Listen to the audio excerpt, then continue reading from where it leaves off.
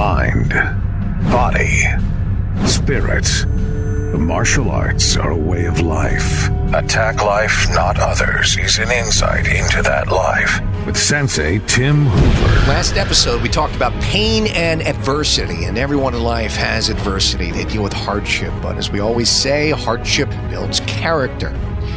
No one gets through this life without some hardship. Pain can be in the form of mental pain and anguish, and emotional and spiritual, but also physical. Today we're talking about the physical. Pain is not necessarily always a bad thing. There can be good pain, there can be bad pain. We have a very special guest with us in studio today, as we also teased. Tricia Butinsky, welcome to the studio. Thank you. Hi, Sensei Trish. How you doing? Good. How are you? Good. I'm going to introduce you from more of a personal level, and then I think then Steve is going to bring a little bit more of your background and your education in. So I've known Tricia a long time, for about 16 years or so. She's a 4th degree black belt in our style. And on the mat and in the dojo and in life, you meet a lot of people who come and go. And there's a great saying that some people are in your life for a season, some are in your life for a reason, and some are in your life for a lifetime. You are 2 out of those 3. You have been in my life for a reason. I've learned a lot from you over the years, and you're also in my life for a lifetime. And I appreciate that. I appreciate your dedication, your hard work, and all the things you taught me in reference to stretching and in healing, which is today's topic. I've watched you have 2 children and train through it. And I've also watched you recover from 2 ACLs from your left and your right leg over that period of time. And it never slowed you down. You did the necessary things to recover quickly. And you were back, just breathing jet fuel the way you always have. You're 5 foot, 5'1". The way you fight is the same way you live your life. You're all in it with both feet. You don't just live, you thrive. And I appreciate that because that's contagious. And it inspires others to do the same. So, Steve, now all the black and white stuff. Yeah, and then just to set this up so everyone listening knows, Tricia has a doctorate in physical therapy, the site manager of Good Shepherd Outpatient in Macungie, correct? Correct. Just outside Allentown, just north of Philly, for those listening throughout the nation, throughout the world. You've been with Good Shepherd for almost 20 years. I have, yeah. And you've been practicing physical therapy for 22. You're too young to be doing that. What did you start in, I was 5. Junior high? Yeah, I was 5. So. Man, for real. Yeah. So you know your stuff. You've been around. You've seen it all, injuries and all kinds of things. But let's dive right into it. Okay. All right? Number 1, pain. Mm-hmm. When one is experiencing physical pain, whether it's from an injury or overuse of something, how do you distinguish between good pain and bad pain? A good pain is what you would describe as muscle soreness. You would usually not experience it while you're actually doing the activity. It's usually the day after. Your thighs are sore, or your arms are sore from doing whatever workout you choose to do. A bad pain occurs while you're doing the activity, and it's sharp. It takes your breath away. It's burning, or it'll run down your leg or run down your arm. Those are things you need to stop, readjust, or just stop the activity completely, because it's obviously doing something that your body doesn't like, and we need to listen to our bodies when we're doing whatever physical activity. Oh, hold on. What about the kind of pain when my wife calls me a pain? Should I stop doing everything and listen? Or what's the best way to deal with that kind of pain? Well, being that I have a husband, I would say yes. Yeah, okay. Yeah. Well, that's the big thing, is that's also a sharp pain as well. That hurts bad. Yeah, exactly. Trish, you probably know about this, but he's just on auto repeat with the local florist. Like, they have it delivered on a weekly basis. He doesn't even have to call anymore. It's very true. Flowers do flowers go a are long delivered way. to his wife. Just My husband's still learning that. Hey, stretching. Listen, how important is stretching, and why is it important to be flexible? Even if, for those that don't do sports, they don't work out, remind us how important it is to be flexible, at least. It's important for a lot of reasons. We need to be able to move. In order for you to be able to move through whatever range of motion you need your body to do, your muscles need to be able to be flexible enough to do that. You see these older women who have worn high heels their entire life. They've got great calves because, they've been walking on their toes for 30 years. They got great legs. But then when they take their shoes off, they have incredible pain because they can't put their heels down. Right. There's just not enough range of motion. Who came up with high heels in the first place? I have no idea, but I'm not a fan. Talking about that, in this particular subject matter, you can go back to an infant. You can go back to a baby. You can go back to a 4-year-old like Grayson. You know, they're so flexible. I mean, what happens to us over a period of time? We turn into like stone. And when we talk about flexibility, we talk about how it is neglected, but yet it is the fountain of youth, and it's going to travel through and in your life all the way, and it's going to make a better life for you, especially now since I'm 64 years old. The flexibility has a full range. Actually, it's more important than a punch and a strike, and it's kept me very healthy.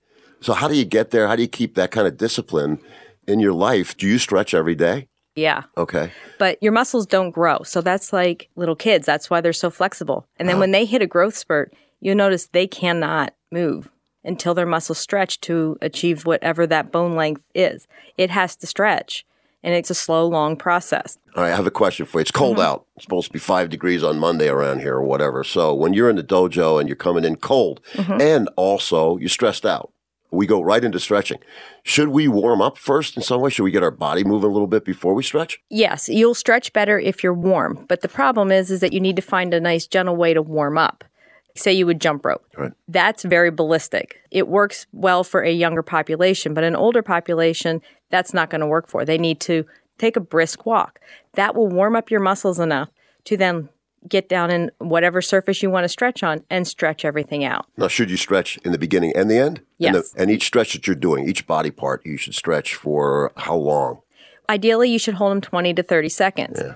But sometimes, you stretch the same muscle in several different ways. So you can shorten it up a little bit and say, okay, I'm going to hold this one 10 seconds, and then you're going to do it again with a different stretch, the same thing.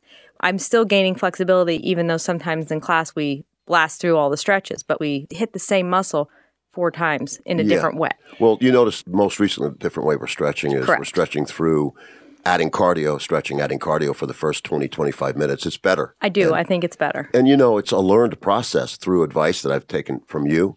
And I've also watched my body as well. When you say it's better, you mean not only is it better for your body, but it's safer as well, right? Yeah. Right. And you're making gains. And Right. your performance just- level's better, too. Right. So, Yeah. You're not just doing it to warm up. You're doing it so that you actually make gains in flexibility, and you become more flexible over time by doing it the way you're now doing it. Right. And now we're breaking it up into small little groups, like, all right, we're only stretching this portion.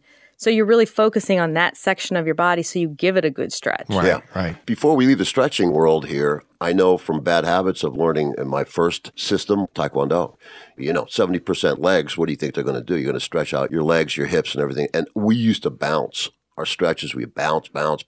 Never told it was wrong until I met you. And you kept saying, don't bounce, don't do that. That's the worst thing you can do. Why is that? Well, it can tear your muscles. Yeah. And not necessarily rip the whole muscle off of your bone, but you'll little get little fibers. micro tears. And that can cause other injuries like tendonitis. It causes bleeding in the area, so you're going to have a bruise and you're going to have more soreness. So if you take it slow and prolonged, you're actually going to get the benefit of the fibers stretching, and you won't get little tears that cause a lot of pain. You know what I've been doing lately? You'll appreciate this, is yin yoga. I don't do it all the time, but it's where you hold a pose for 3 to 5 minutes. I love it. Love it. You just sit in the pose and See, my mind would be too Yeah. nuts with that. I have to be. I get understand. Trish's No, 20, I know you. 20 seconds, but Right. 5 or 10 minutes, that's just slap me. Wake But me you up. know what? I look at it as not just a physical, it's yoga. So it's No, mental it's as well. di- You slow sure. down your mind. Yeah. Before we leave stretching too, we have these weekend warriors, right? Right. Which you're not. You're consistent in the way you train and also your life. That's the worst thing in the world. Come in once a week. Right. Stretch once a week. I mean, you do more damage. You got to have a consistent, at least 3-4 days a week where you're some in- sort of activity. Yes, absolutely. And stretching is something that's required over a period of time that you're going to do several times a week, not just once a week. My Right. God, you'll end up in the ER. you Right. know? Things that you want to get good at, and I think one of the things you should get good at is having quality of life, period. It requires daily work. It's a maintenance program. Right. And, so that along with the stretching, you can always get hurt. It's a very physical art. You're constantly clashing into each other and so on, whether you're on the ground and somebody's slowly moving your arm in an awkward position, or you're standing up and you're driving that front kick and all of a sudden you feel something pop. How do you deal with injuries and pain and working back into 100%? Well, I think you need to figure out what the cause of your injury was. Was it something that you've been doing repeatedly? Is it a repetitive injury? Then you need to try to work around it so that you're not continuing.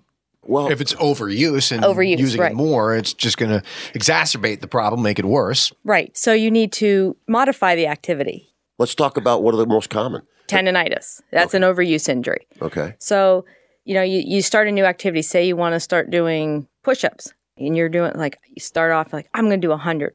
Well, you didn't really ease into the activity. Your body's not used to it. You're going to be sore. And then you do 100 the next day and 100 the next day.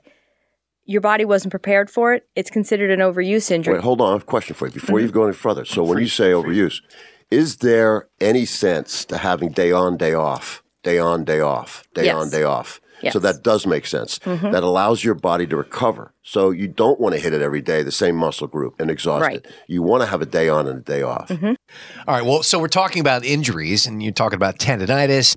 So I guess it all depends on exactly what caused the problem in the first place, like you said.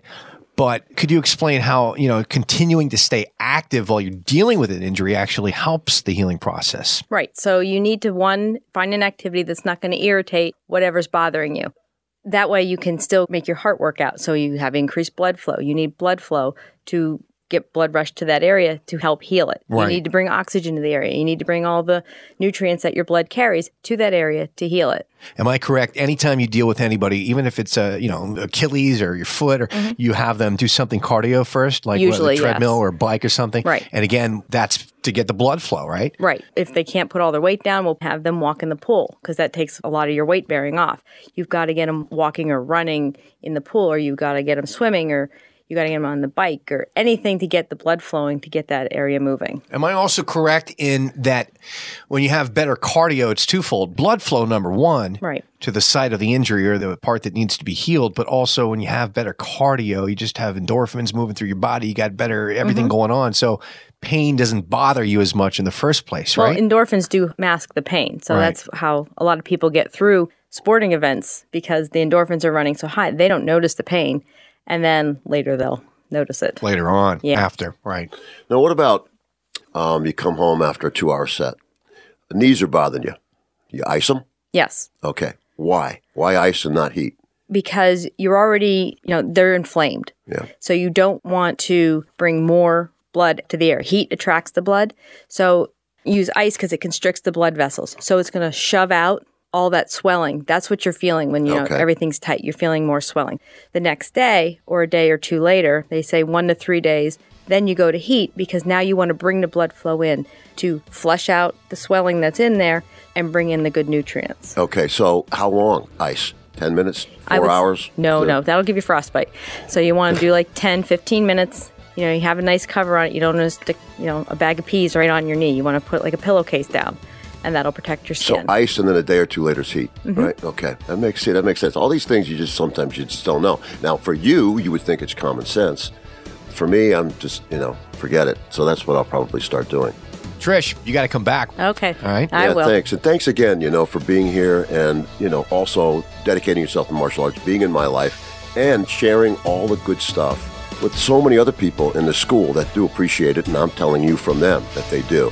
Keep doing the good work. I will. Right, Thanks. Thank you for listening to Attack Life, Not Others. Subscribe to our podcast. And for more on Sensei Hoover's way of life through the martial arts, go to hooverkarate.com. This has been a Steve Mittman social media creation. Steve Mittman, socialmedia.com.